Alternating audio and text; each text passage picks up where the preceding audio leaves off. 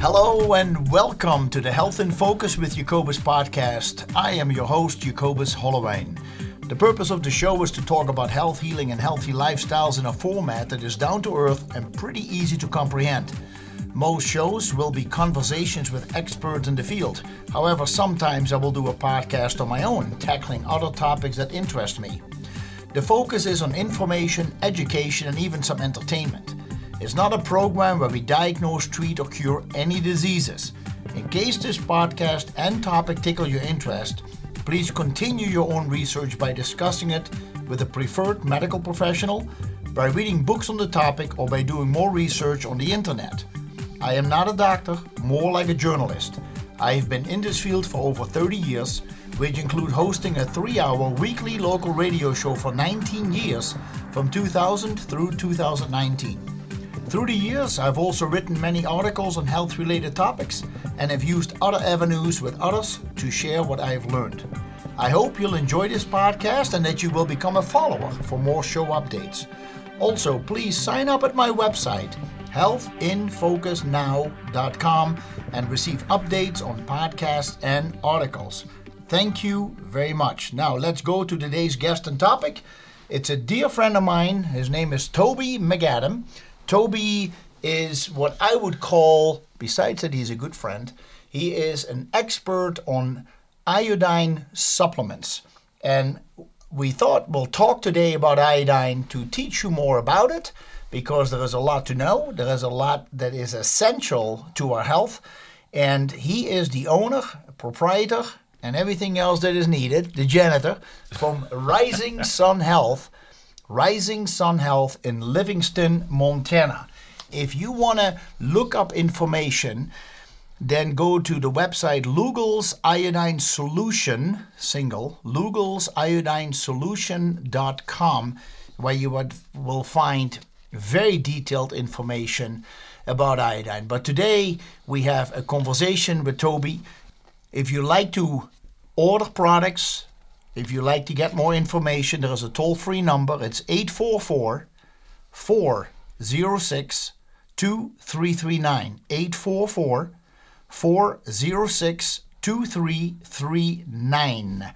And if you do want to order products without calling this number, you can go to RisingSunIodineProducts.com. RisingSunIodineProducts.com. You can also go to BozemanNutrition.com. Bozeman, Montana. BozemanNutrition.com. Toby, it's wonderful to have you finally on the podcast. I've been looking forward to this day. Well, it's been a while. I appreciate it. I almost had to dig out the snowshoes to get here, but it has been something, hasn't it? I have never seen this. This is back from the 70s. Yeah. It's April 5 today, and 2023. We've been dumped on. It was 16 degrees. I swear I saw a penguin. I think we're getting... Because, boy, I'll tell you, But, we're about 130, 140% normal above the precipitation, so... You and iodine, in my opinion, they're intertwined. You're more than that. I know you're more than that, and you have also worked with herbs. I have known you for many years, and I have talked to the people who have used your product and who've seen phenomenal, miraculous healing. And today we're talking primarily about the iodine, because it is obviously a nutrient. It's not a toxin. So it is one of the things that we need in our diet. And sadly, over the years, over the decades, we have lost a lot of iodine, and therefore we are seeing health problems. Can you tell me some of these health problems that occur when we are deficient in iodine? Well, there's quite a few, but let me touch on this iodine as a nutrient. I've had a lot of people ask me what is probably the most important nutrient that a person could take. And I tell them, well, think about this. Iodine is the only nutrient ever mandated by governments. Huh.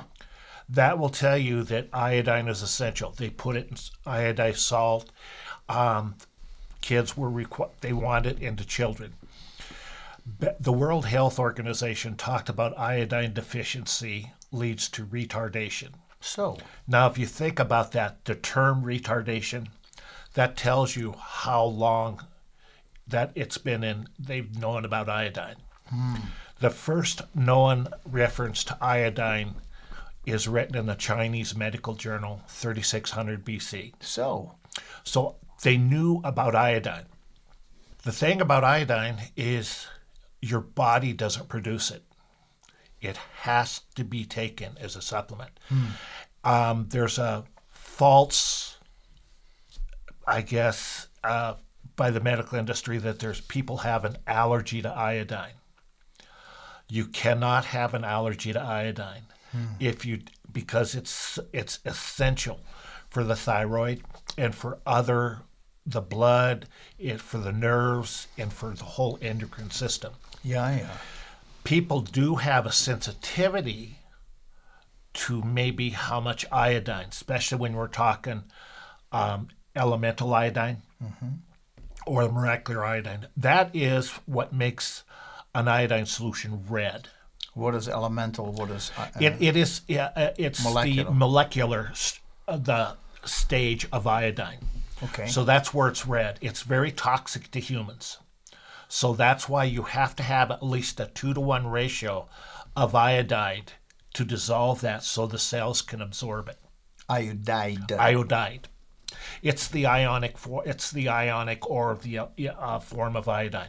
You put it and it just gets absorbed by the cells. So I'm just saying it is a nutrient, and you're saying now it is a toxin on a molecular level. The elemental iodine. The elemental the red, iodine. The white iodine, or what we call the iodide, that is healthy. It gets into the plants, gets absorbed. But the elemental iodine, which is the molecule structure of the iodine, that's toxic.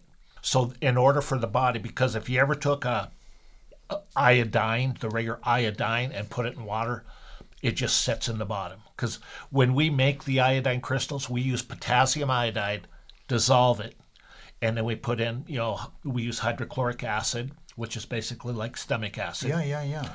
And we use hydrogen peroxide. Then all of a sudden, they form. The crystals form. Huh. We do not use heat.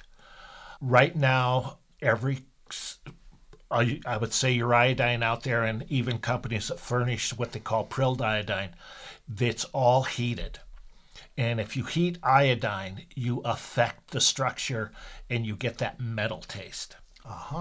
We use this process that Dr. Lugol's used, room temperature. I didn't even know there was a doctor involved. Well, they called him Dr.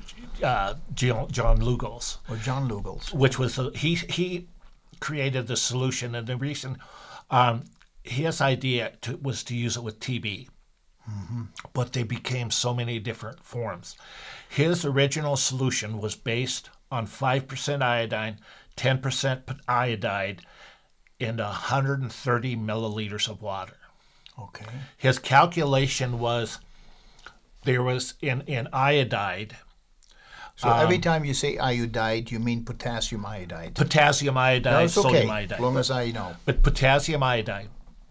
And you have to have something in with that to make the iodide so it's dissolvable. Regular iodine is just, there's nothing in it to break it down. And So that's why it sits on the bottom of the water. Exactly. Huh. So when you mix that, and the way he made it was room temperature. And then over the years, Lugol's iodine solution, which is made with, there's only 3 ingredients. Okay. Distilled water, iodine, and potassium iodide. Okay. That's it.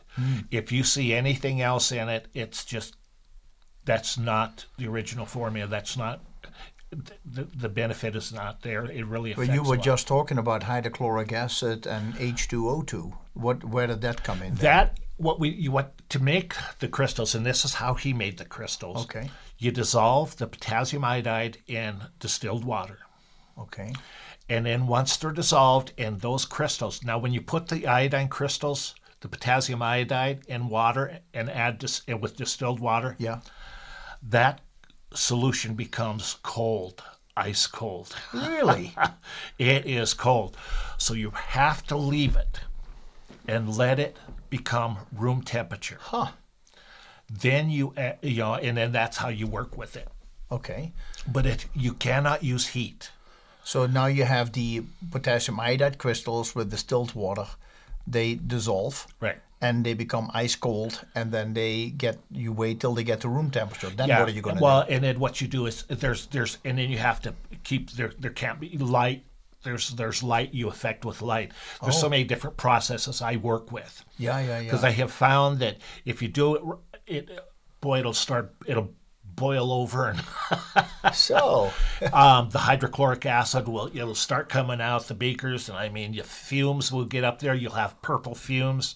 No, there's a lot to it. It took me a few tests, and I burnt my lungs a few times. I scarred myself. I burnt myself with the hydrochloric acid. Yeah. Hydrochloric acid is also used to battery acid or something. well, no, it's not used the same, but that's how gold. strong it is. It's used to get gold out of when they're processing gold. Huh. Hydrochloric acid. Yeah. And then another thing with hydrochloric acid is called muriatic acid, paint thinner. Huh. And that's where some people have been trying to make it with, and that is toxic. We use the hydrochloric acid we use is basically it's pharmaceutical grade. It goes through a testing process and it's the same thing with our hydrogen peroxide. We make sure that it's there's no problem. The food grade, Yes. grade 35%. So is the hydrochloric acid liquid? Yes. Huh. Yeah. So now you got the crystals, potassium iodide crystals mixed in distilled water. So when you just get it the down there, iodine is not in it yet. Then when you pour the hydrochloric acid in, Okay. and you pour the hydrogen peroxide, this is just the basic. Yeah. Because if you're not careful on how you mix those ratios, Sure. boy, you're going to burn your lungs. But anyway, all of it. Then after a while, you'll see it turn red or a dark purple. Huh. And then you see these little crystals forming, and they're called iodine flakes. Okay. That's what we make. Okay.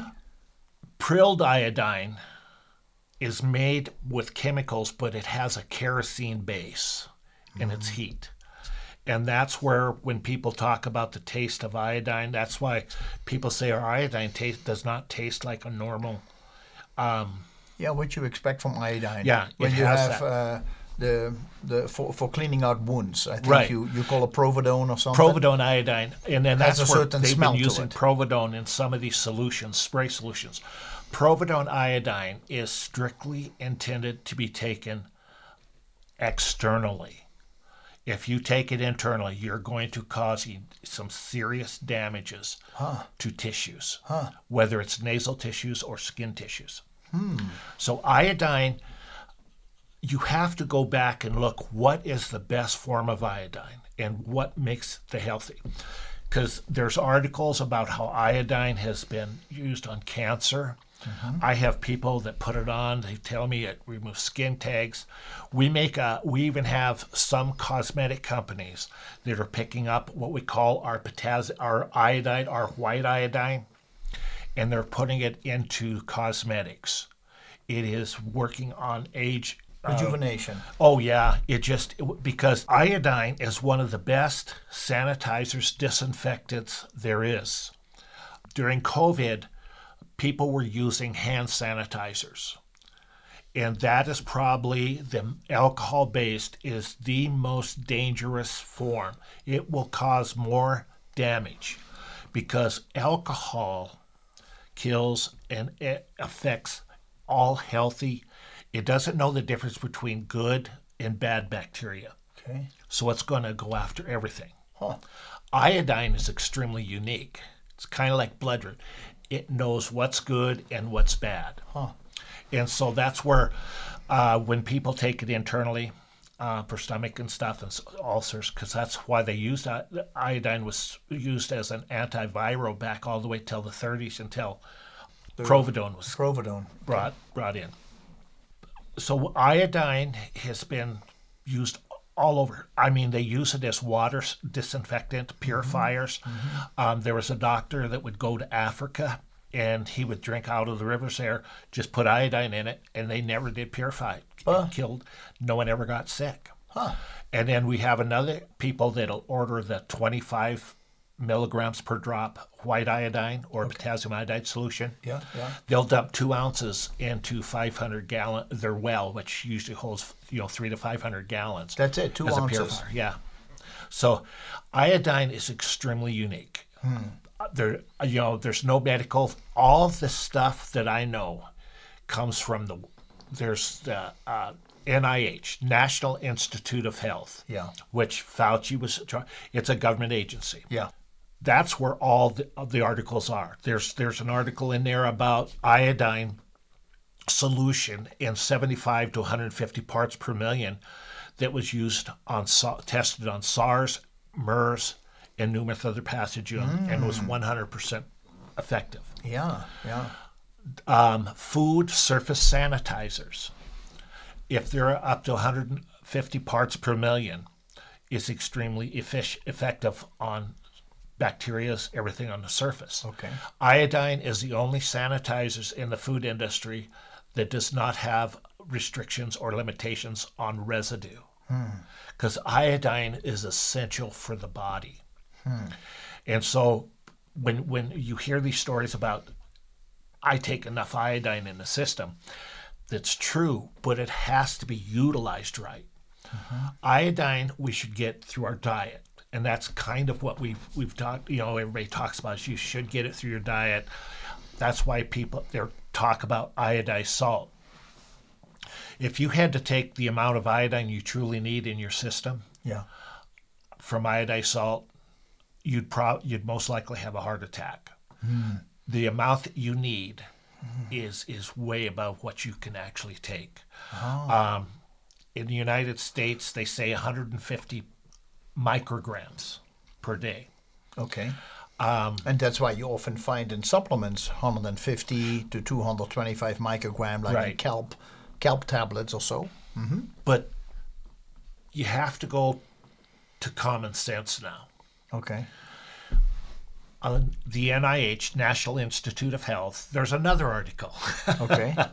It talks about iodine we get through our diet. The average person gets 147 to about 297 micrograms of iodine through your diet. Okay. However, on the National NIH, National Institute of Health, they talk about the excretion of iodine through your urine and stools. That's 480 to 500 micrograms a day you excrete through your stool and urine. Yeah. If you're excreting more than what you're taking in, that's why we have an iodine issue in the United States. But maybe what the NIH feels, if you take 150 or 225 micrograms of iodine on top of what you hopefully get out of your nutrition, then if you excrete 400 or 500, then that should be a wash, right? If you add up those numbers. Yeah. But still, you say we would do better having more iodine because of all the other benefits that it has. So you don't want to have iodine in your diet and flush it out very quickly with the stool and the urine. You want it actually to go into the blood and do something for you. Exactly. Now, let's take a look at that. There needs to be some kind of research. There's very little research done on iodine. I mean, it's really scary. I mean, authoritative research. There's some practitioners, Dr. Brownstein or something like that. Yeah. But true science. So the only live clinical study is a country that consumes the highest amount of iodine since for thousands of years, and that's Japan. Yeah. They consume it through their diet.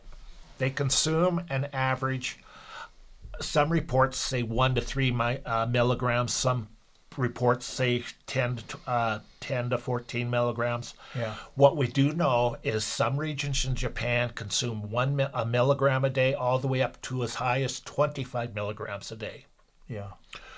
So what does the Japanese race have? They have the lowest cancer rates in the world. They're the most intelligent people in the world. Diabetes is almost non-existent. They live far longer than any other race. They're skinnier in general. The metabolism works better, the endocrine system. So what do they do that no one else does? They eat seafood and they eat fish. And seaweed, which is vegetables. Seaweed, which has the highest concentration of iodine. Now, when people from Japan go to and start reducing the amount of iodine or seaweed and fish, they start getting the same ailments as Westerners. Yeah. But what's different is if they're getting it through their diet, that's how we should do it. So I truly believe we should put, you can get iodine. That's why we make a spray solution. You can add to your couple sprays. That's 150 to 300 micrograms a day on your food. So now you're getting it through your diet. Okay. The phytonutrients, so it's going through just like they do in Japan. We're finding out that helps pretty good. If you do have an ailment and you need iodine for certain ailments, then you take the supplementation. Yeah. But iodine is there's the research now regarding cancer, cervical cancer is astounding. Breast cancer. I mean, we had people that they just spayed out, paint on their breasts. People put the iodine straight on the breast. Yeah, they'll put it on there, and I've had others. I've had people that say that they were going through cancer treatments. Yeah. And their family wanted them to do supplements and iodine. And they said, Toby, I really didn't feel comfortable taking the supplements, but I did take the iodine. And he said, the cancer, I didn't lose my hair. And if you're going through conventional, I'm a little bit different than a lot of people in the practitioner. I believe in what is called complementary medicine. Okay. Complementary is the best of both worlds, conventional and alternative. And with iodine, I believe that in order for any supplement or anything to work, you have got to have the amount of iodine.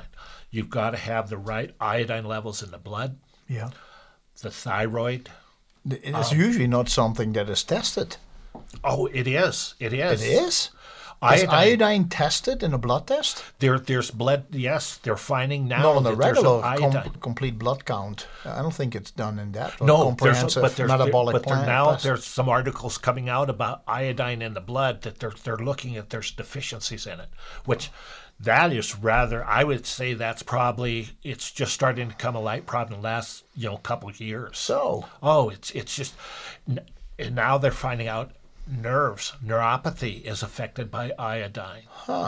Really? Weight, a person's, if your iodine is off with your thyroid, then they're finding out, a lot of times some people cannot use the insulin, so they have weight gain. Emotional. They're finding, I truly believe that most mental health is going to be linked to iodine deficiency. No way. Because if it can lower, and they've known this for years, the IQ, iodine deficiency can lower a child's IQ up to 15 points.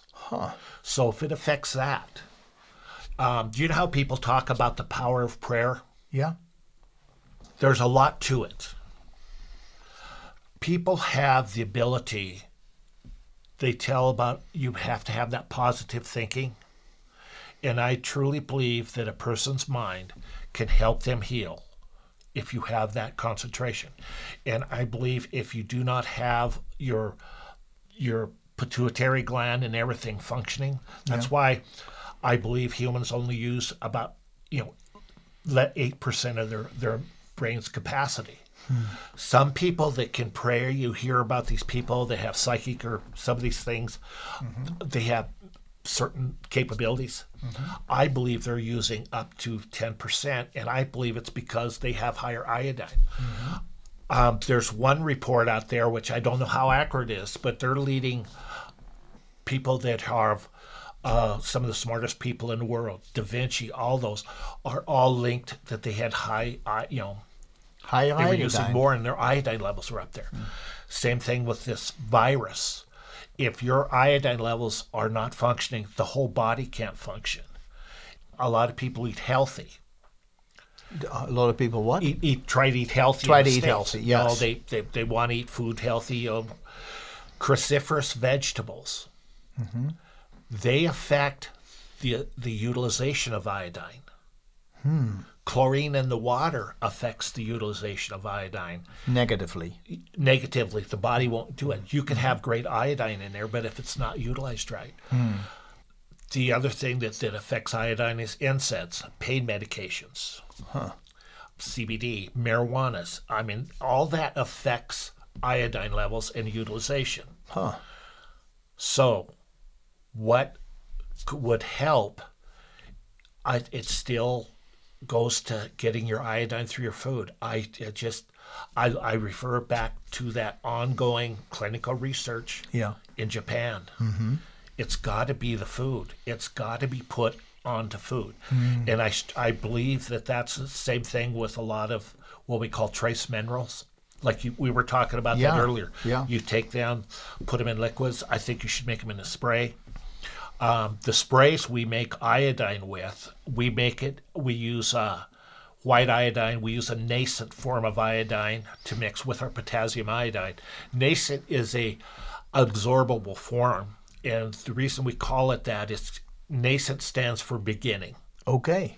And that's what I refer to. Some places say there's a nascent, it's a gaseous stage. That's not true. It's just iodine is at that original stage, which is the liquid part, and it has to be formulated and made where there's no light. It has to be at a certain temperature. It has to be dark, and it takes 7 to 10 days. So yeah, I have. Now, is that the form that Edgar Casey was That's the one he talking worked about? with. Yes. Why? What is it about nascent that is so unique? Because I mean, for people, as far remember as what we why talked are about why are heat? consumers looking for it instead of Lugol's iodine? Why would you take nascent? there's a lot of them that nascent that's out there. You'll see it has glycerin and certain other ingredients in it. Glycerin. There's certain nascent iodine is he starts with the nascent stage, and iodide, and it has distilled water. It cannot have anything else in it. If it does, it affects the state of iodide or the nascent. So that's where it has to be at a certain temperature. When it's made, it has to set.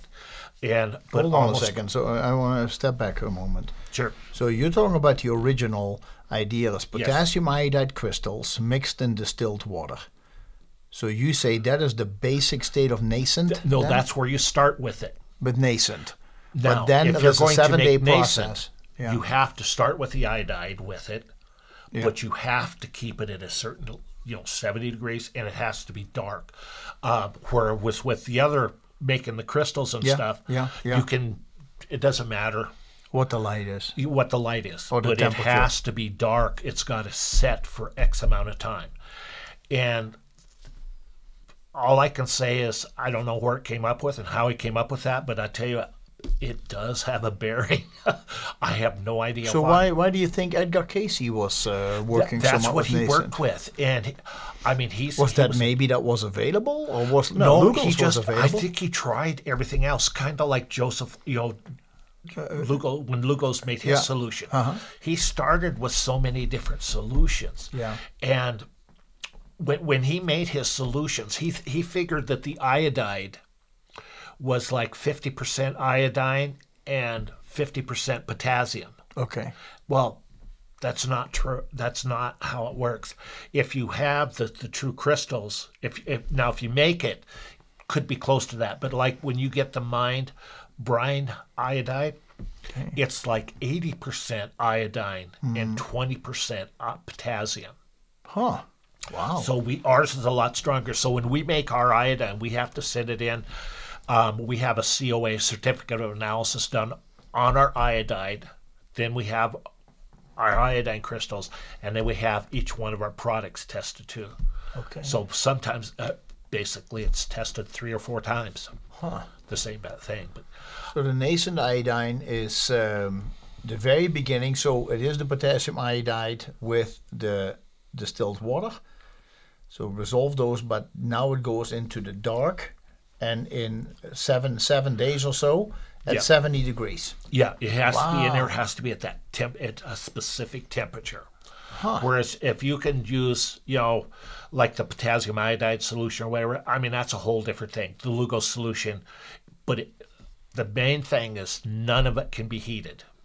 Huh. And I'm saying a lot of the companies out there, if we only make iodine, so we eliminate the chance of any type of cross-contamination. Right. That has been the So you always work with the same ingredients, it's just the ratios are different. See, that's what the FDA was really impressed with what we did, and that's why the last inspection we had is what they called a clean inspection. Huh. We've never had what they call a 483, which is like a deficiency, and usually when they issue that is if you didn't cross a T, as an example, or dot an I. Mm-hmm. Ours was completely clean, which that's pretty good. If you get shut down by the FDA and come back within a couple of years, and it's, you mention it, and I would love for you to share the story with the listeners. What happened to you back in 2010? In 2010, the FDA... So you started, Rising Sun Health, started up in 1998. Yes, we started up, and I was making certain things, Black Salves, numerous products. Well, the FDA, if they find something, they'll send you a warning letter. And so they sent us a warning letter, and I'd look at it, and I would take what they recommended, or and so I would correct it. Yeah. I would address what it is and send a response back. Yeah. 6 months, 9 months, a year later, I'd get another warning letter saying something else. Mm-hmm. That went on. I probably got maybe a dozen warning letters. Yeah. But I would address it. In a very short period of time. Then in 2010, they filed a consent decree, a complaint. In the courts... And by the way, you are allowed to talk about this, yes. Right? Okay, good. Yeah. There's no gag order on you. Well, I don't even do it. Gag order. Well, anyway. Hey, I'm from Montana. We gag on gag orders. We don't even understand letters in your thing. Yeah. But what they did is, in the court system, they're supposed to serve a complaint on you. Or a summons. Mm-hmm. To this very day, I've never been served a summons on that complaint. So that was interesting. So we jumped through all the hoops. They served it. It was a consent decree. The consent decree, or the complaint, was approximately 15 pages. Only maybe 2 pages talked about supplements. The whole front of the page talked about OTCs. Over-the-counter, OTCs. Over-the-counter drugs. They thought my products were over-the-counter, and it was mainly because of a name. Like I had something I called Can Support Brain, Can Support Bone, which I thought was a pretty good name because I was using the word that it can support bone health. Can support, and they said, right. No, it means cancer. And I thought, no, but I guess if they're going to infer it, fine. Yeah. But anyway, when I jumped through it, I was quit selling. They fined me $80,000. Wait, you quit selling what? Well, I quit selling. I would correct everything, send it in there, and then they would never answer if it was corrected. So then I'd start selling supplements again. Yeah. Well, then they'd file back and took me into court and said I was contempt of court, or not listening. So they fined me $86,000. Wow. So well, okay. So then I quit selling supplements. So this is what year now? This was in 2015. 14, I think. 14, 15. Then, so I just kept selling Lugol's iodine. Yeah. Because iodine, I had to register with the DEA. Okay. And if anyone knows the law, that there's issues. Each agency felt that the Lugol's iodine was under the jurisdiction of the DEA because I had to register with the DEA. Okay. As a they came back, found me guilty, and said that I was selling Lugol's on Amazon, and they were going to cite me for contempt of court. And that was a criminal offense, and that was 13 violations, which was 6 months each. And I said, well, I'll have a jury trial. And they said, that's not how it works. Anything 6 months or less, you don't get a jury trial. Huh. It's a judge trial. And they said they could pack them on consecutive, yeah. And so that 13 could be 6 times 13. It could be almost 78. 6 years. Yeah, 6, 7 years. Oh, like that. Yeah, 7, So I months, pled right? and took 120 days. Huh. So I went down to Englewood, Colorado, had to fly myself down there, reported in. And the way it is... hold on a second, because that's also another interesting story. So because you said, I filled out all the paperwork, they never responded, so I figured everything was fine, so you start selling it again. But they found you wherever you were selling, and they said, did it have anything to do with crossing state line? Was that an issue? Yeah, I mean, they went into your... They went in and someone... They came into your office and bought. Yeah, I see. Yeah, they were going... I'm the only company that I can find that the FDA actually went into stores to buy my products. Right.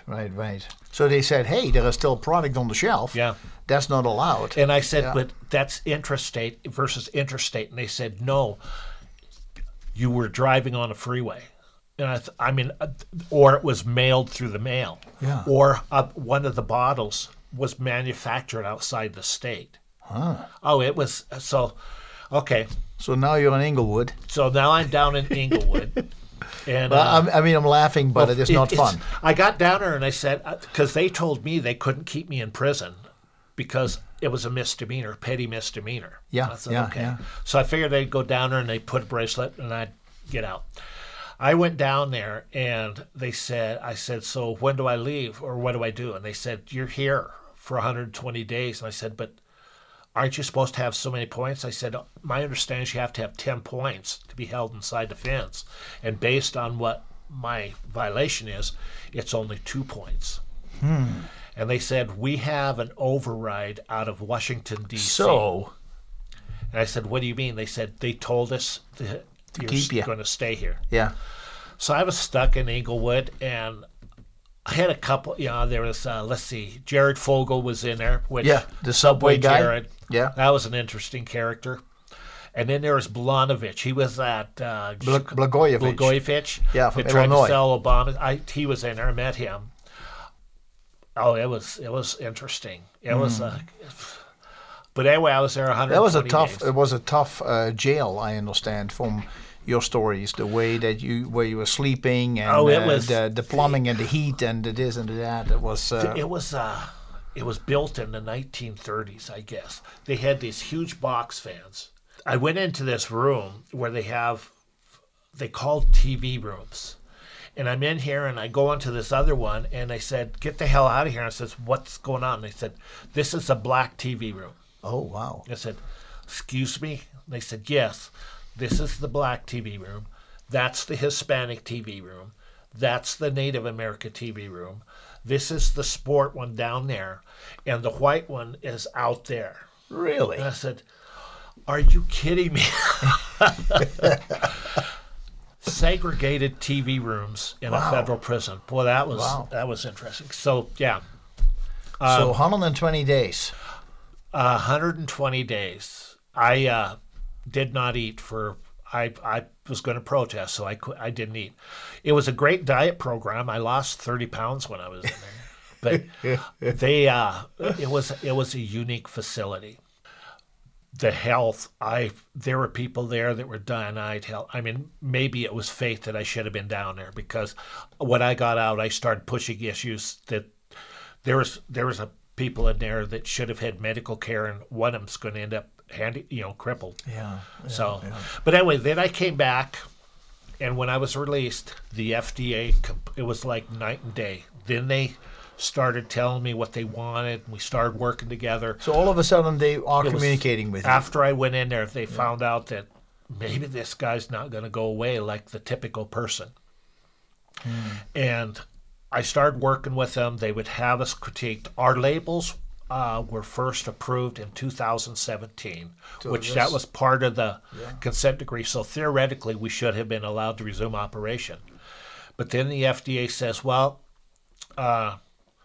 you need to become GMP certified. So then I had to have an agency, an independent firm, come in and do an evaluation. GMP is good manufacturing practices. Practices. And so the agency that was working with Montana State University, which was MMEC, the Montana Manufacturing Extension Center, they came in and did the audit.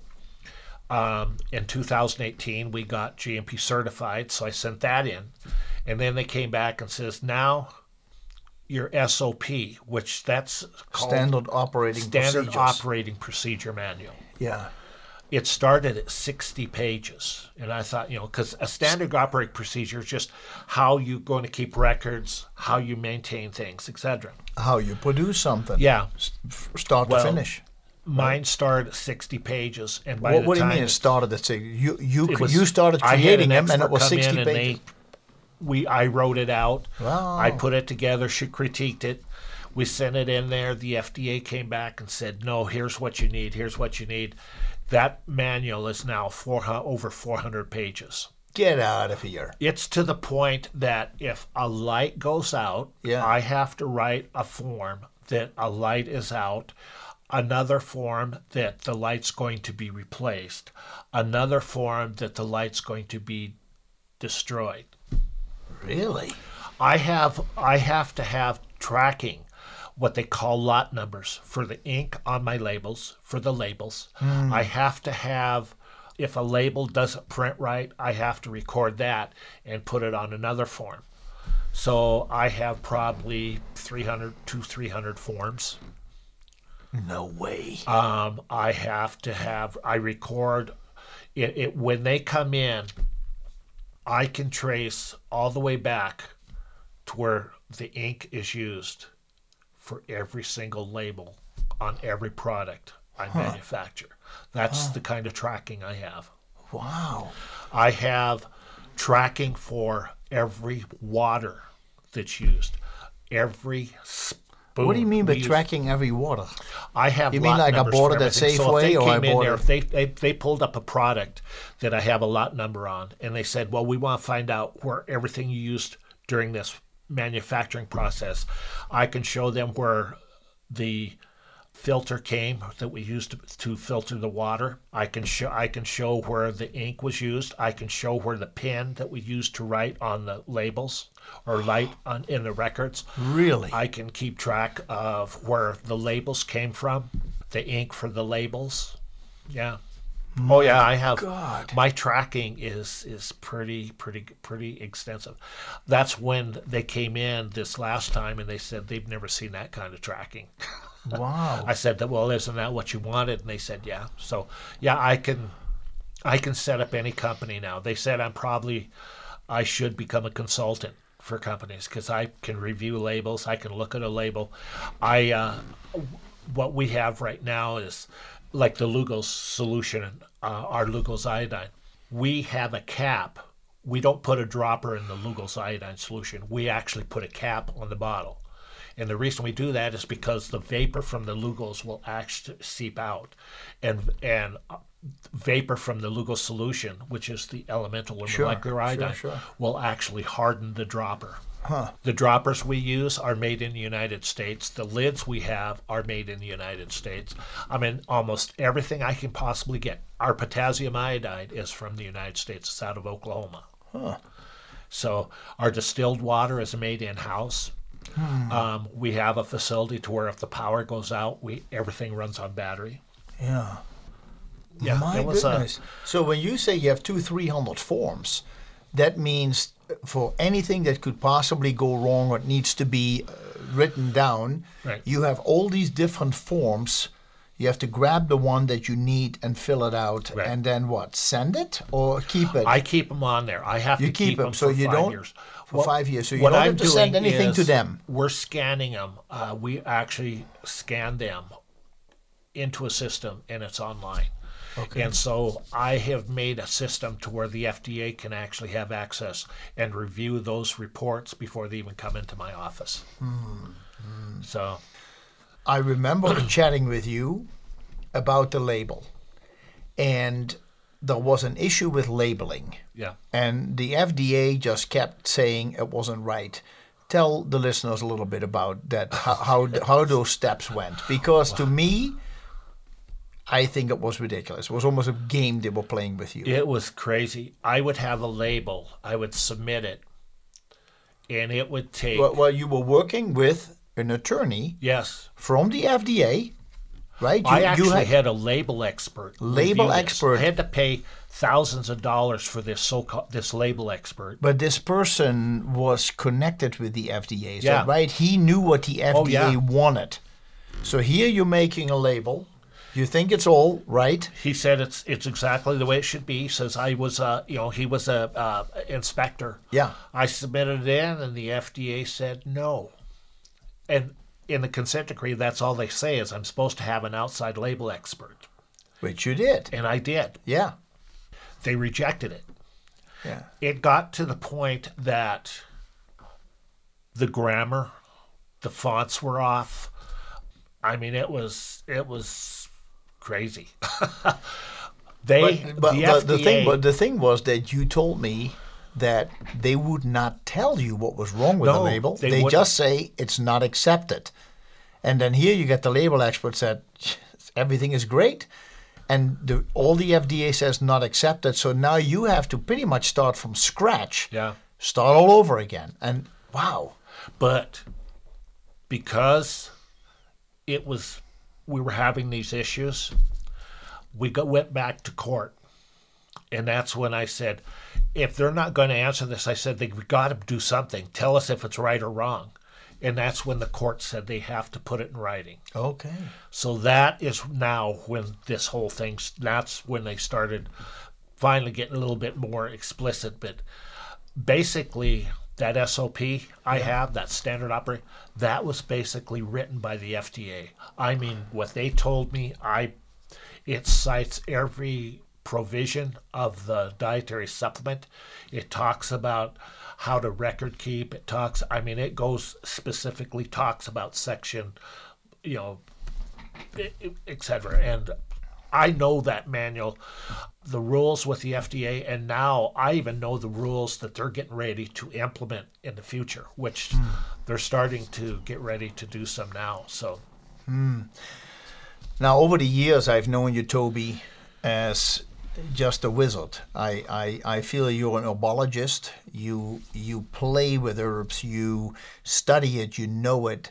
You put things together, formulas. You have put formulas together that are miraculous and very effective. And you have a big heart, and you really want to help people. And you have helped people over the decades survive whatever illness they had.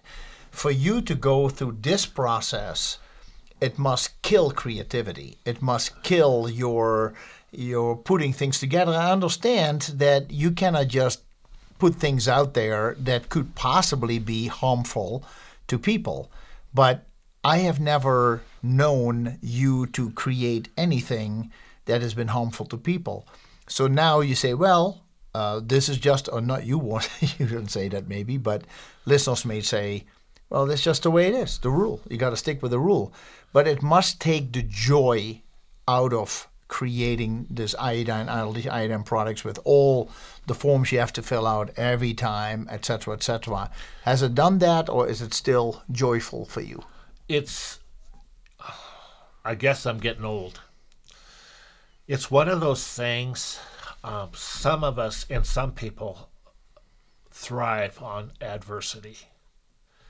I knew I was right, and I wasn't going to give in. But the biggest thing is, we're talking about human life. Mm-hmm. And one thing I do is, I may disagree with a person's lifestyle, whatever it is, but it's my oath, I have to do whatever I can to save a person's life. Your life is your life, and I have to do what I can. And that's where I work with formulas. I work with plants, live things.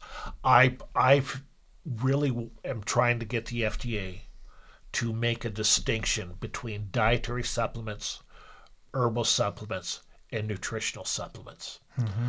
I believe herbal and nutritional supplements cannot have any fillers or binders. To me, fillers or binders, if they're not used, have an adverse effect.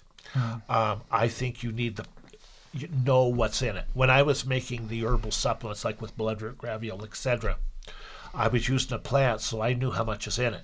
Fillers and binders are used in there, so you truly don't. In some companies, you just don't know. Some others are very honest with it, but some of them put those fillers and binders in it. You don't know how much of the actual active ingredient is in there. Sure, that's right. But the FDA right now, the number of big companies, corporations, and pharmaceutical industry going into the supplement industry is astounding. Mm-hmm.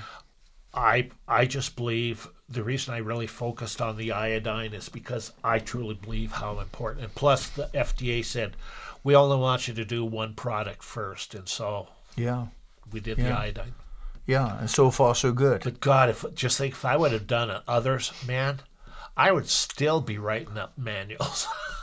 Right. You mean if you had continued with the herbal formulas? And then eventually I would get into it. But iodine, I believe that the iodine, in order for other companies and supplements to work, I need to have people understand iodine is the most important nutrient that you can have next to water. Oh. If your levels are off, you can take other stuff, and I truly believe you've got to get all your other nutrients in there. So if you're taking something like ginkgo biloba or something like that for other ailments, in order for them to work, your body has to have that metabolism. Huh. And that it's that essential. And you look at what they do, just look at a country like Japan. I mean, the biggest country consumption and their health. And so, but I believe that the nutrient has to be as pure and as healthy as possible. And that's why we make it. I mean, we've never got away from the old formula. Now you have a combination of products. You have the 5% Lugol's iodine. You have 2.2% Lugol's iodine. You sell the potassium iodide in different potencies. Right. You sell nascent iodine. You sell sprays that you can put over your food. Can we go through these products a little bit? So the nascent iodine you explained, and when it's done, it's done. Is there a gradation or a different strength in the nascent iodine as well? There is. I make it anywhere from I was started with the 250, but 500 micrograms. There's a spray. Okay. And then what I did is, because there's some issues with potassium iodide solutions. I mean, there's some companies registered, so there may be some question as to if a company can sell potassium iodide solution. Uh-huh. So what we have done is, I know how potassium iodide works, so I actually mix some nascent in with the potassium iodide. So it can be absorbed. Because if I had to make the strength of like 25 milligrams of nascent iodine, oh my God, that would take almost a month. Okay, so by adding the potassium iodide, you increase the milligrams. So if I use the potassium iodide and use the nascent to raise that absorption. Yeah. And so therefore, the potassium iodide solution we have with the nascent is actually more absorbable than any potassium iodide solution there. So, So even more than the Lugol's. oh yeah, Lugol's is a red solution. It has an elemental, and that's where people can have some sensitivity. It stains clothing and has issues. That's why we make, like we said, now we make 1% Lugol's too. And the reason we do the 1% Lugol's is because providone iodine is actually 1% Lugol's. Okay. That's the comparability, because providone is 1% iodine. But 1%, how many milligrams is that in a drop? A dropper. You drop, right? Because I'm just thinking, I've seen the Lugol's iodine, and the 5% says that one drop is like 6.225 milligram. One drop. So when you talk about the 2.2%, it's about 3 milligram, 2.5, 3 milligram. What is 1%? Here's what I make it. I can make it at 3 milligrams, but here's how I do this. There's 1% elemental iodine. Yeah. Well, let me do it this way. Because I just made the 2.2, and this will make it real easy. The 2.2 has 2.2%, iodine. Iodine. 4.8% potassium iodide. Okay. That comes to 3 milligrams per drop.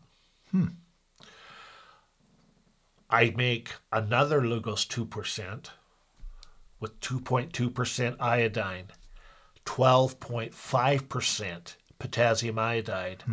That comes out to 6 milligrams per drop. I see. So what I do is I can actually work with the potassium iodide to bring up the amount of combined Milligrams. iodine. Yeah, okay. In order for the red or the elemental, like the Lugol solution, to work, you have to have at least a 2-to-1 ratio of potassium iodide to iodine. So in other words, if you have 1% iodide, you have to have at least 2%. Yeah. Potassium iodide. So I increase it, because the more I increase it, the more absorption the iodine. So the more potassium iodide you add, the better absorbed it is It absorbs through the plus skin I can or increase the amount in the system. Now, the reason we make the different strength is because some practitioners have their people taking anywhere from up to 25, even 100 milligrams of iodine a day. Wow. Yeah, Well, that is what Dr. Brownstein, in his book, would talk about 130. 130. He even worked with people with cancer doing 300 milligrams. Yes. Wow. And I have to make it as pure and as... So in other words, if he's trying somebody with Lugol's iodine and then all of a sudden they have a sensitivity to that, the amount of elemental iodine, the 5%, well, he can turn around and use the 1% or the 2.2, still keep that amount going. That's where I formulated. It took me a lot of work to figure out how that works. And actually, Dr. Lugol's actually figured some of that out. So when you talk about that absorption, this has to do, when you keep saying potassium iodide, and I want to go back to something we talked about earlier. You talked about straight iodine. It's undissolvable in water. And so you have that sitting over here on the side. Right. Then you have your potassium iodide with distilled water. You say you let the crystals dissolve, and then you add, that's the formula, you add hydrochloric acid, and you add H2O2, hydrogen peroxide to it. That, if you don't make it right, you said if you don't mix it right, it can damage your lungs, your nose, whatever, so it is a certain gas. So when that solution is done, that's the base from where you start, and then you add the iodine into that. No. When you add the hydrochloric acid and everything, you're making the molecular iodine. You're making those little... You make the iodine that way. Iodine. So you say we don't use iodine the way it appears in nature. Like most people go out there and they'll order prilled iodine from labs and stuff. Sure. We make it. As opposed to other companies. That's why you say you make it from start to finish. We make it from, So you create the iodine. We make the actual crystals, flakes. Because if we get the iodide in. The only ingredient, we only get one ingredient outside of our office, and that's potassium iodide. Huh. So we bring that in there, and that's how we make those red crystals, those purple crystals. Okay. And we make those by dissolving the white potassium iodide, and we put the hydrochloric acid and the H2O, hydrogen peroxide in there. It sets, it goes down. And if So you're not careful, all of a sudden that stuff will start. You've heard the term, iodine is one of the most effective and powerful fuels there is. Oh, yeah. Really? If you never put it in there, that stuff can just shoot up in it. There's a commercial on TV now talking about putting potassium iodide in this guy's volcano. That's exactly what happens. Oh, yeah, that yellow foamy stuff. But if you mix it wrong, it gets purple, and that stuff gets in there, and it will scar your lungs and everything. So, but it'll stain everything. I mean, you can stain rooms. I had to build a ventilation system in there that sucks those fumes out. Huh. But yeah, it's... So we have the potassium iodide. Here we go again. Yeah. Sorry. We create the iodine flakes. Yep. And now you're going to make Lugel's iodine from that. So if you do the nascent, do you need to go through this process as well? No, because you put that in a room, dark, 70 degrees, 7-8 days. There's no color. True nascent iodine has no color at all. It's white. Clear. But how can you make that in a 1 milligram, 5 milligram? No, whatever? that is made in micrograms. It's like 3 milligrams, 6 milligrams, 12 milligrams, and 25 milligram. I see it over here on your label. Is that right? Yeah. Right there. There is a 6, a 12, a 20. Right, that's the potassium iodide. So we make the white iodine. Yeah. I call it white iodine. Okay, you bet. Nascent is white. So we can make that in, and that's the one where we use a little bit of nascent and a little bit potassium iodide. So first you make the nascent, and then you mix that again with... what we do is we put it in there, and the nascent has to be made and set. And then when it's done, then I have to put the nascent in with the potassium iodide.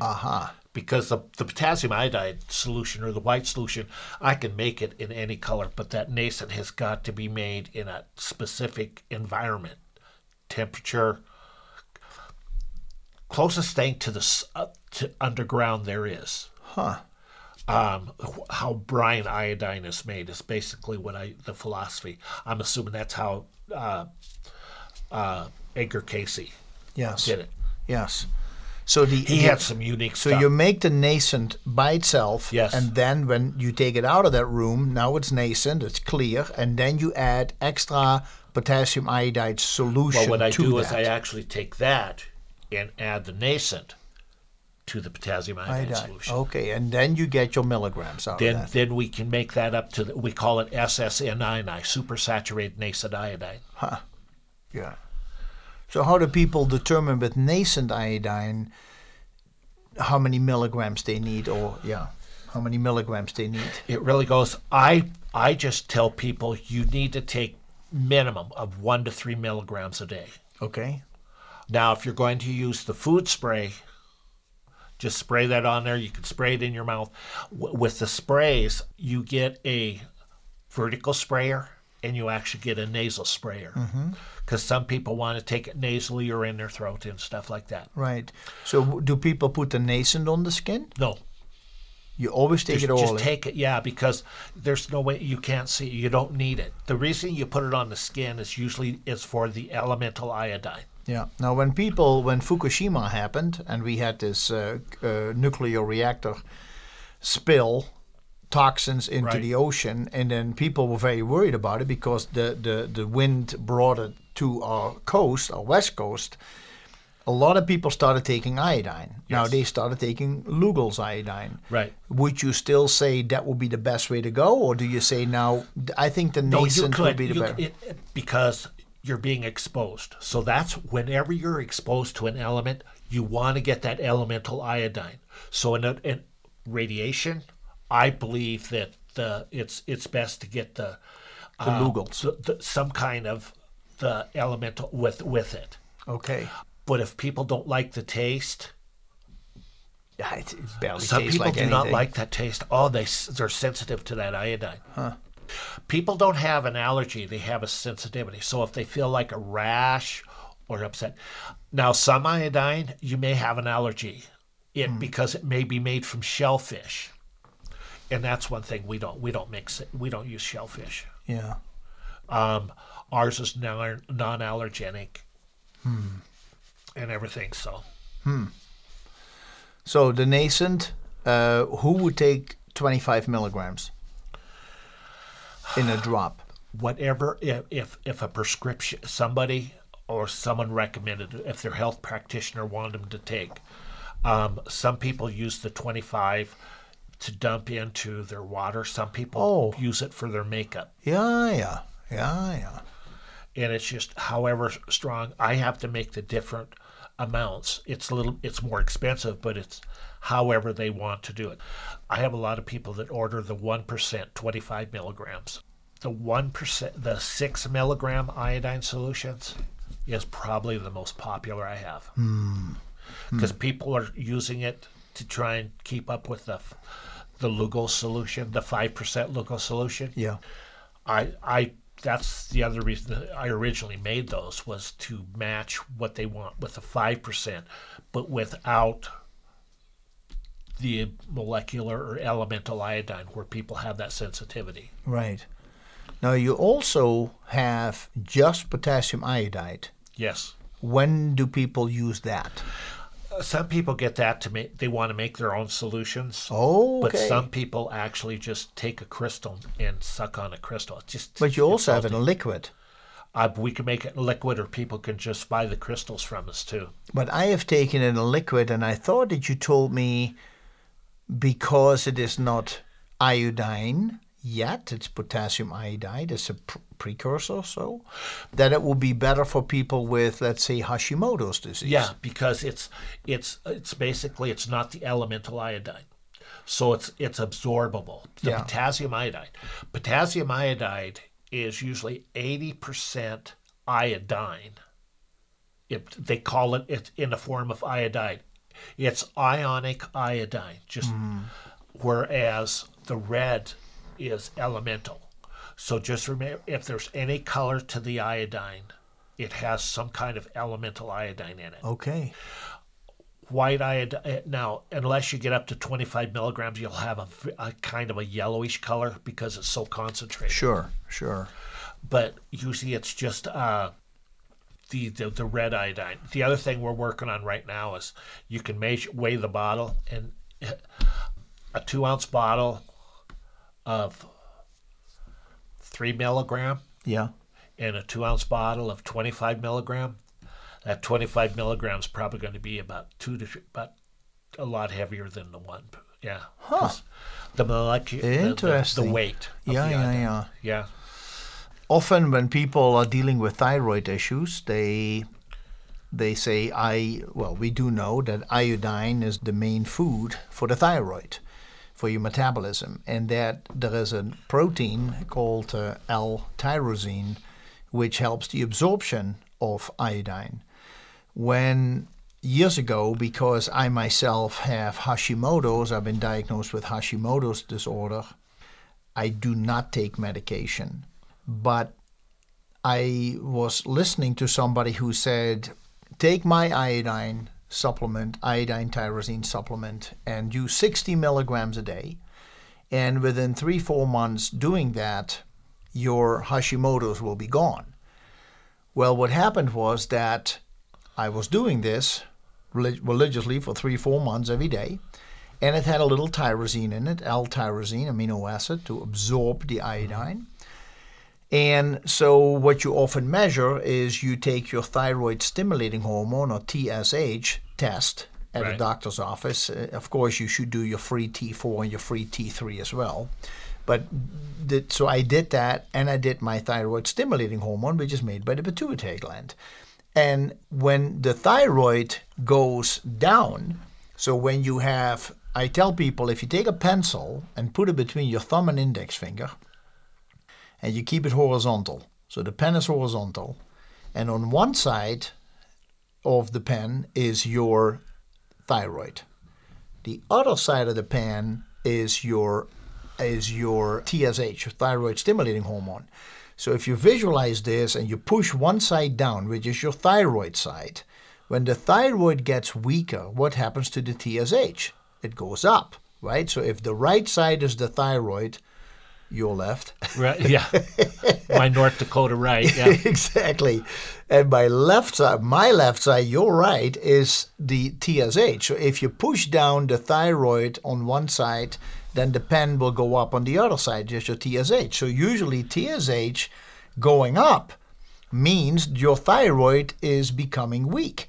Well, my TSH was actually something like 1.9, which is very beautiful. You want to stay under 2.0 no matter what your medical doctor says. Mine jumped in 3 months to almost 6. So my thyroid had become very low.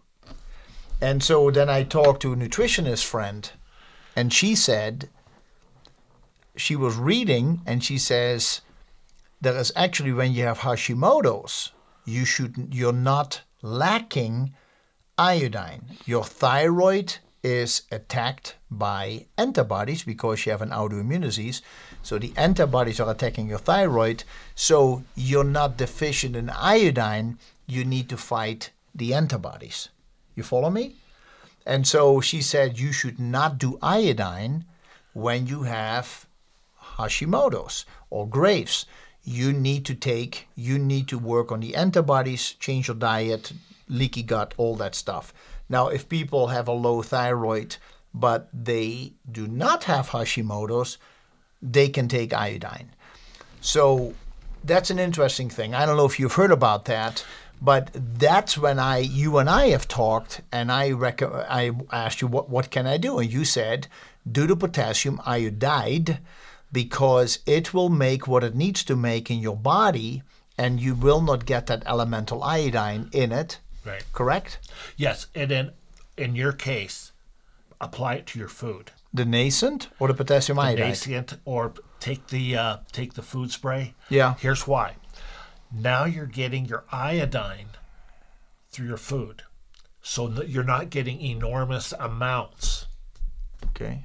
If you have Hashimoto's, you still have to get iodine in your system.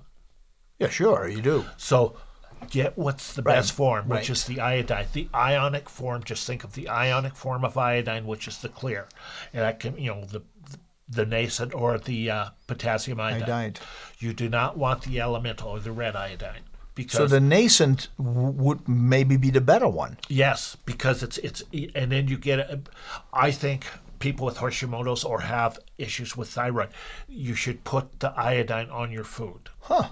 Okay. Because that way the phytonutrients are helping you utilize and absorb the iodine. Mm-hmm. So now you're getting it the natural way. Okay. If your iodine levels are off and you need to take more, then you can, add some more potassium iodide.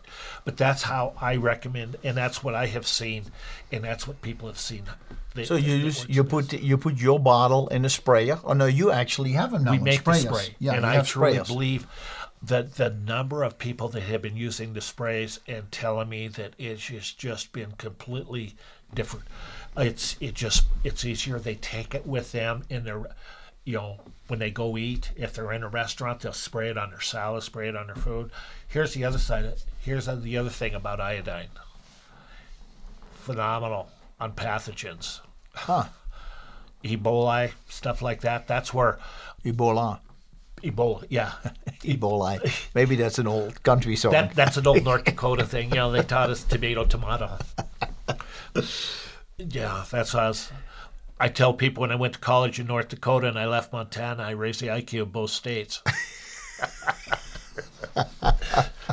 If you're in North Dakota, we know that. They tell me I had to. I was a person without a state because I never heard so many sheep jokes in North Dakota. Bad stories. Montana, North Dakota, yeah. So when cows and horses have these salt licks, are they actually in need of iodine? Some of them, they are. They usually get it through the food, and that's where the understanding is they're getting the iodine through the salt, and that's what it's for. Yeah. But it's like anything else. I believe you need to put the iodine on the hooves of those animals. That's my Really? opinion. Huh. People talk about getting iodine. I mean, I have a lot of equestrians. They'll put it on the hooves. Like on the top of the Yeah. hoofs. It helps. That's they have Cushing's disease. I think is what's a lot of that. Wow. But iodine is got to be in a diet, and the best form is to get it through your food. Put it on there. I spray it. It's like this this virus thing. They tell you to wear masks. Masks were probably the most dangerous things out there. Yeah. If you do not sanitize the mask, Yeah. you are going to get pathogens. So that's where I told people just spray it. And the other thing is it doesn't affect the oxygen as much as the carbon dioxide, because when you use a mask and you cover your nose, theoretically, if you're going to wear it long periods, the mask should be under your nose. You inhale through your mouth, exhale through your nose. And that way you're getting rid of the carbon dioxide. Correct. But I just always said that the masks, it was just crazy what they were trying to do. They were reinventing the wheel with the coronavirus. Yeah. A coronavirus, all you had to do is think common sense. It's a cold virus. All cold and flu viruses are coronaviruses, RNA factor. And the other thing that they need to realize is that if you're going to do that, if it's a mutated and it's on, it's a powerful one, then what you need to do is take at least, I took, when I caught it, a 325 milligrams aspirin with my blood root graviola. Really? Because it was blood clots. If you ever catch a coronavirus, a lot of problems, I think, with people with colds and flus or has issues or fatalities is because of the blood clots. And that's why I'm a big believer in a 325 milligram aspirin every day. Huh. Still every day, huh? Well, when you have corona. Yeah, I take Not every day. Yeah, I take mine. I take 6 aspirin a day. Even when you're feeling fine? Because I use it for I have arthritis, I have back injury. Theoretically, I'm not supposed to walk. I've had back injuries from football and sports. So Yeah. I have sciatic nerve damage. So I take 3 aspirin in the morning and 3 aspirin at night. 325 is about 900. Really? Yeah. Man, here I'm going And I have I don't stomach even want to take. problems. Yeah. And they don't see it. We don't see it. They're going to be. I'm going to have my lipids checked Friday. Well, careful with that. Yeah. That's a whole lot of topic I want to talk about at some point. Not per se with you, but definitely a topic for a podcast. And the other thing I wish with the medical field would do live blood cell analysis. Yes. It just doesn't make sense because your blood can tell everything. Yeah. And all I do, my job is to give you the best and purest iodine. It's your health practitioner and yourself to decide how you're going to use it.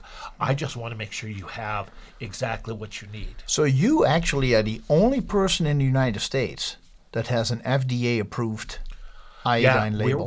We've gone through it. Yeah, I mean we're a GMP certified. I mean we have everything with the iodine. Yeah, the Lugol's iodine. So how can it be that other people put stuff on the market? I mean, this is a free country. You can do whatever you want, but still, I'm just wondering what they it didn't is. have to jump through it, but that's what doesn't make sense. If the product does not have a lot number on it, COA, the FDA requires Certificate of analysis on every product, on every batch number, which is lot number.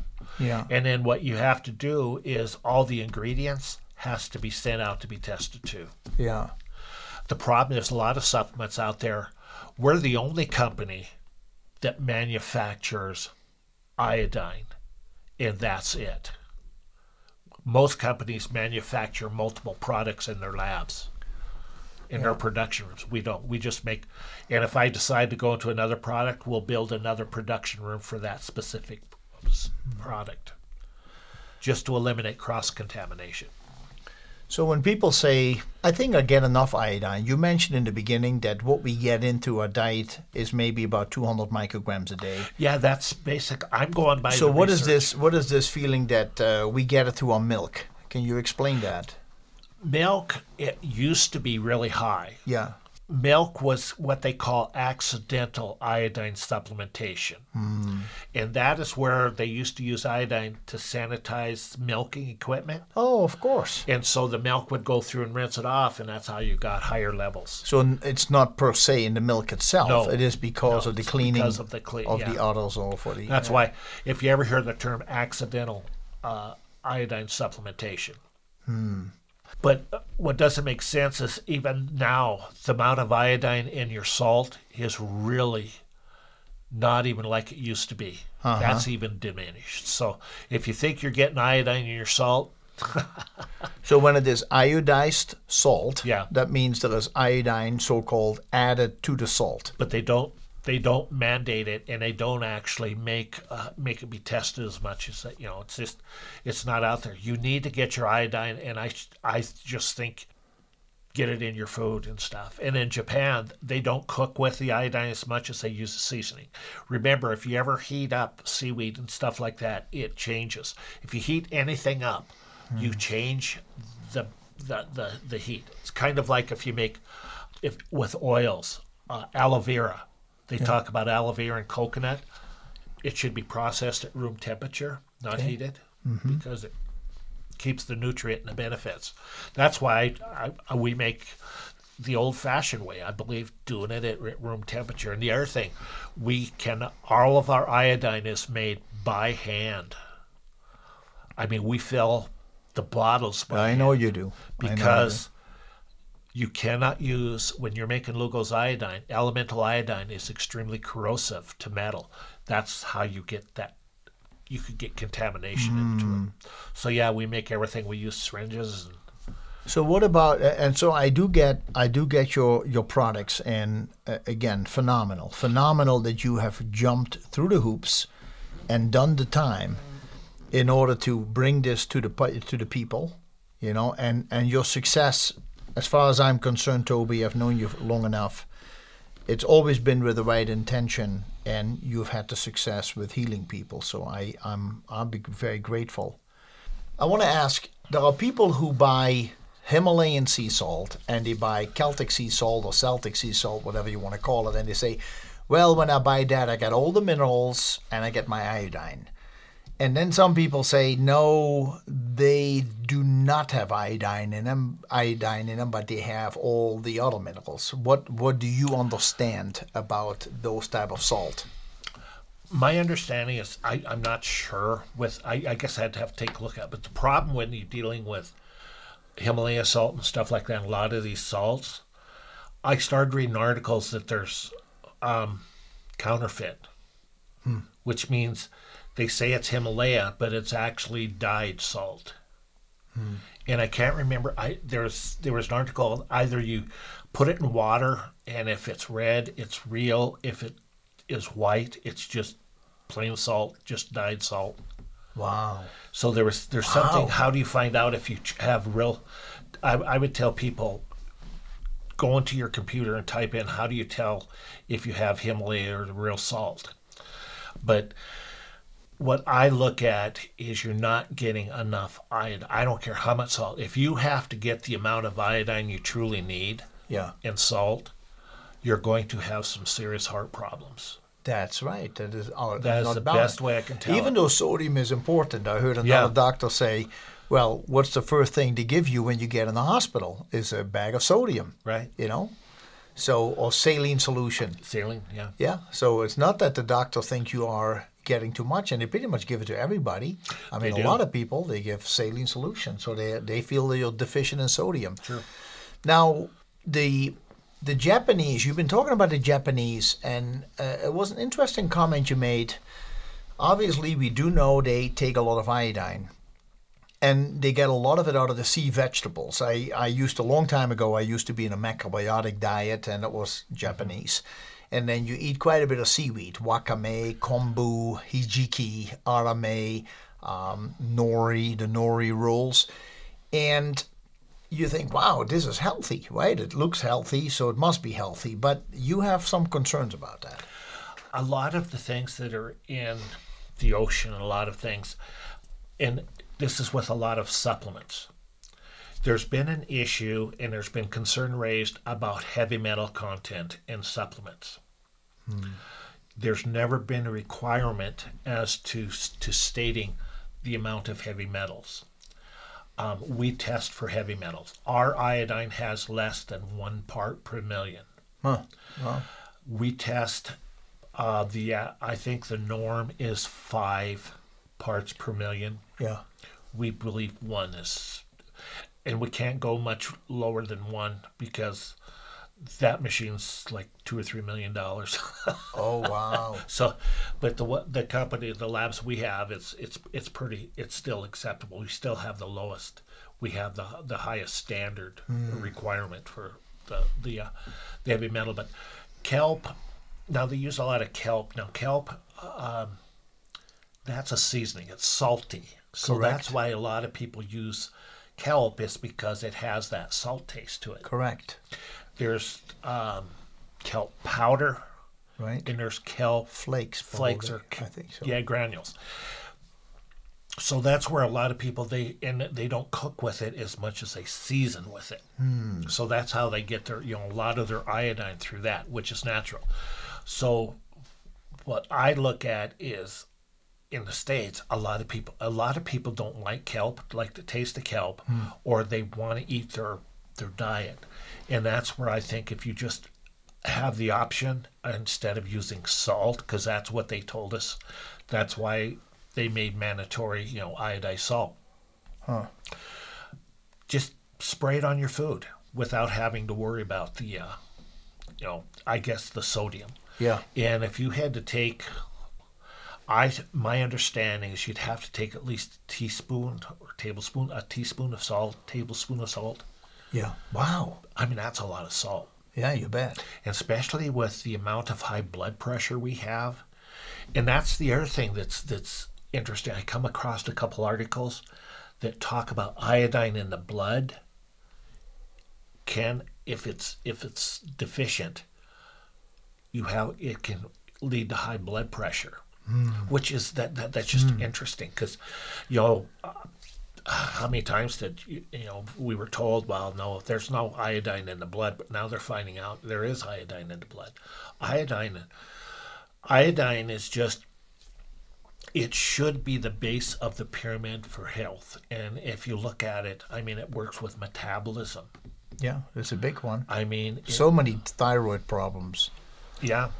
I mean, it is. It's just mental. I mean, if people have emotional problems, and that's what I think's going on with a lot of the stress, depression, everything is, I just think iodine. And I think if you get the right iodine and get the right supplement, get the purest you can, I think everything else. And that's why people say, well, I'll just take it with trace minerals and stuff like that. That's fine, but iodine needs to be focused on, because I think it's Alzheimer's, dementia, all those problems with Depression, anxiety. anything those kind of things. with your mental health is going to be, it's iodine. I mean, if it affects your IQ, and if it affects numerous things on that, it's got to affect the mental health. And I think if you can get the iodine levels up there, I believe you can see the mental health, ADD, attention deficit. I mean, there's just so much.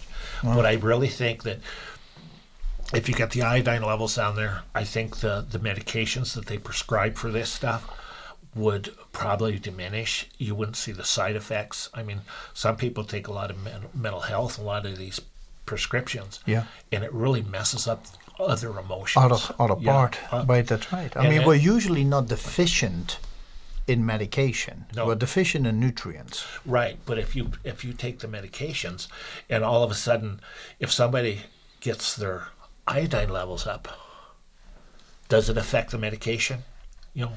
There's just so many questions that if you get the adequate level and your body is functioning efficiently, do you need the amount that they prescribe or don't they? And that's why we make so many different iodine solutions, is because not everybody's the same. Some people need more, some people need less. So instead of adding, like you said, 300 milligrams, and that's, if it's 3 milligrams a drop, that's 100 drops. So they can just use like 1 or 3 or 4 drops. Well, and that number came up because of Dr. Brownstein in his book about iodine.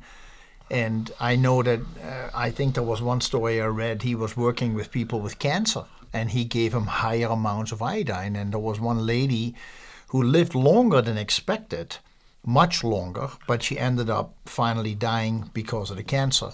Right. And he said the only regret he has that he didn't give her 300 milligrams. Instead, he only gave her 100, 150 milligram. Yeah. He is convinced that had he given this lady the 300 milligram, it probably would have saved her life. There has to be a correlation, because if you take a look at Japan, Fukushima, they did not have as much radiation poisoning as they should have, because people were consuming such large amounts of iodine in their diet. If that's the case, then we should be taking a lot more iodine. But when you have dairy products, I believe dairy products are going to affect a lot with the iodine too, because in Japan they don't consume many dairy products. And there's always been they always felt that dairy products were linked between breast cancer.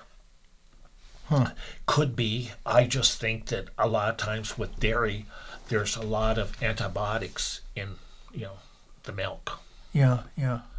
By the way, the homogenization and pasteurization. Yeah, that's why goat's milk. I think goat's milk is really good. Yeah. But you need to get a raw goat's milk. No, there's just so many things. I'm having my health problems. I have heart problems.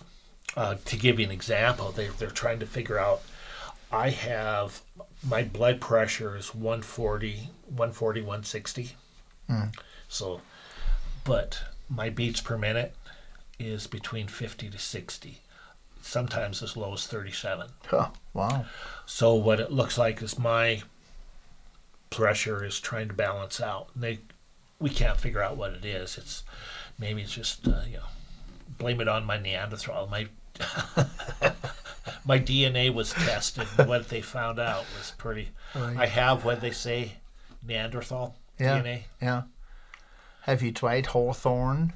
I know you got. Yeah, hawthorn is good, and hibiscus. Hibiscus, okay. But I'm really looking into potassium. Here's what I have found: when I start feeling like because my heart does skip and mess around with beats and stuff, is I eat a medium red potato. Okay. And because medium red. The secret with potatoes, because a lot of people, cholesterol and stuff, whatever, is that the smoother the skin, the less the starch. Yeah, I heard that not long ago. Yeah, it's a neat concept. So figurines and Yukons, but they talk about a medium red potato has 10 times the potassium than a banana. Okay. And back in the old days, they used to make what they called potassium soup. So. And so if people are trying to relate that potassium iodide has enough potassium in it, it's not even close. Wow. It's less, it's like 0.004 of a percent. It's just not even close. Not even close. Right.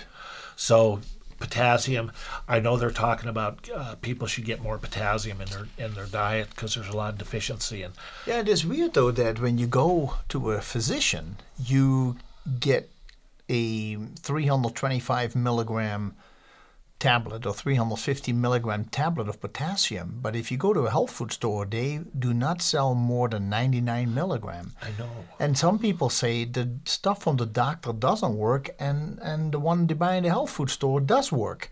So it's very interesting. Apricots, and bananas, both are high in potassium if you get the organic stuff.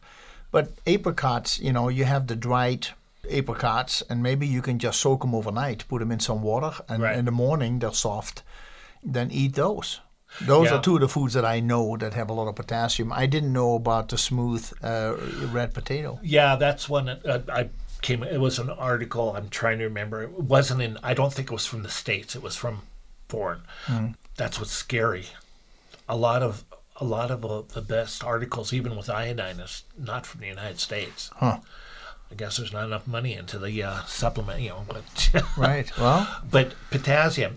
If I feel irregular or irregular beat or something like that, I will take a red potato, rinse it off, Yeah. put some salt on it, and eat it. And within 30, 40 seconds, my heart just smooths out. Really? It is. It's pretty it's pretty impressive. But yeah, I just medium red potato or Yukon. I like the figurines myself. Figurines, or however they pronounce it. Oh, is that right? Yeah. Yeah. Let's see here. Potassium avocados are rich in Yeah, it. avocados. Avocados. And Aren't they bad squash, for- acorn squash. Squash is good. Watermelon, I'll tell you. They say spinach, Yeah, sweet potatoes, yeah. salmon. I didn't know salmon. Interesting. Apricots, fresh or dried. Grapefruit. Now, see, I have. Broccoli. Go ahead. I'm listening. Here's what's crazy. I can take aspirin, but if I eat vitamin C, like orange juice and stuff, Yeah. it affects my stomach. I mean, like Burp it up. heartburn and stuff. Yeah. But I can take 325 milligrams aspirin and have no. Interesting. Yeah, and it's just a regular cheap dollar aspirin. I mean, if I do use instead of aspirin, and the reason I do the aspirin is because I was in a plane. Where the heck was I going? But there was this old doctor that was on there, Yeah. and he must have been 90 years old. So, And he says aspirin. He says aspirin is, and he for 2 hours he talked about aspirin. wow. And I thought, and About just by blood clots listening and to him. stuff, yeah. And if this guy's an old school and stuff, I thought, and he told me things about aspirin, eating and stuff, pop, Yeah. certain home remedies, and that was, I figured. So ever since then, I did aspirin, and I have, the medical field says, oh, don't do it and stuff. But I've read another article that if you take a 325 milligram aspirin every day, you cut your chance of cancer by 60%. So interesting. So, and I'm thinking, I take 12, or 3 to 6, and they say, well, you're going to bleed if you get cut and stuff. So when I go in and take a blood test, they'll poke me, and sometimes they can't even get blood. Really? So, yeah, and if they do poke me, they'll get the aspirin amount. is coming out. And then it'll just stop within just once they pull the needle out, it just stops. Huh. So, no, I don't. I cut How myself interesting. and I don't bleed. So I'm thinking if that's the case, what would happen if I didn't take the aspirin? Correct. Yeah. Correct. You really have solid blood. Well, Toby, we're coming here to the end. I want to thank you so much for doing this. Let me tell the listeners one more time, if you want to get more information about what Toby is saying, there is a very good website. It's called LugalsIodineSolution.com, not plural, single. LugalsIodineSolution.com. Now, if you want to get products, go to two different websites. One is RisingSunIodineProducts.com. RisingSunIodineProducts.com, which is Toby's website. You can go to BozemanNutrition.com as well. And the toll-free number is 844-406-2339. 844-406-2339. I wanna tell you, Toby, it's been very interesting. I learned a lot. I thank you for being here. And we have to get you back. Talk about some other interesting topics. Once we get in there, and then we'll start talking about, like we talked a little bit ago, we dealt with black salves, blood root, graviola. I used to make, but I worked a lot with plant-based. And yes, you have. But the iodine, I still keep coming up with new research on iodine, and I'll just keep, and then I eventually will be traveling around doing lectures, health food stores if they want me to come in.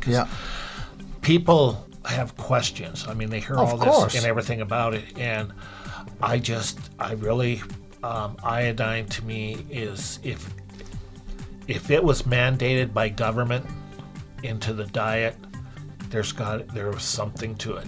And if they talk about iodine in the World Health Organization and every health agency and every government, then there's a reason for iodine.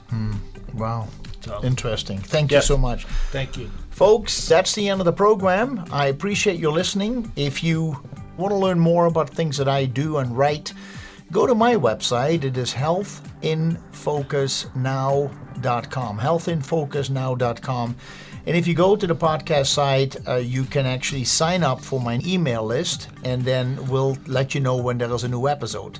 So thank you so much for listening. I hope to see you again very soon when we have another edition. Have a good day.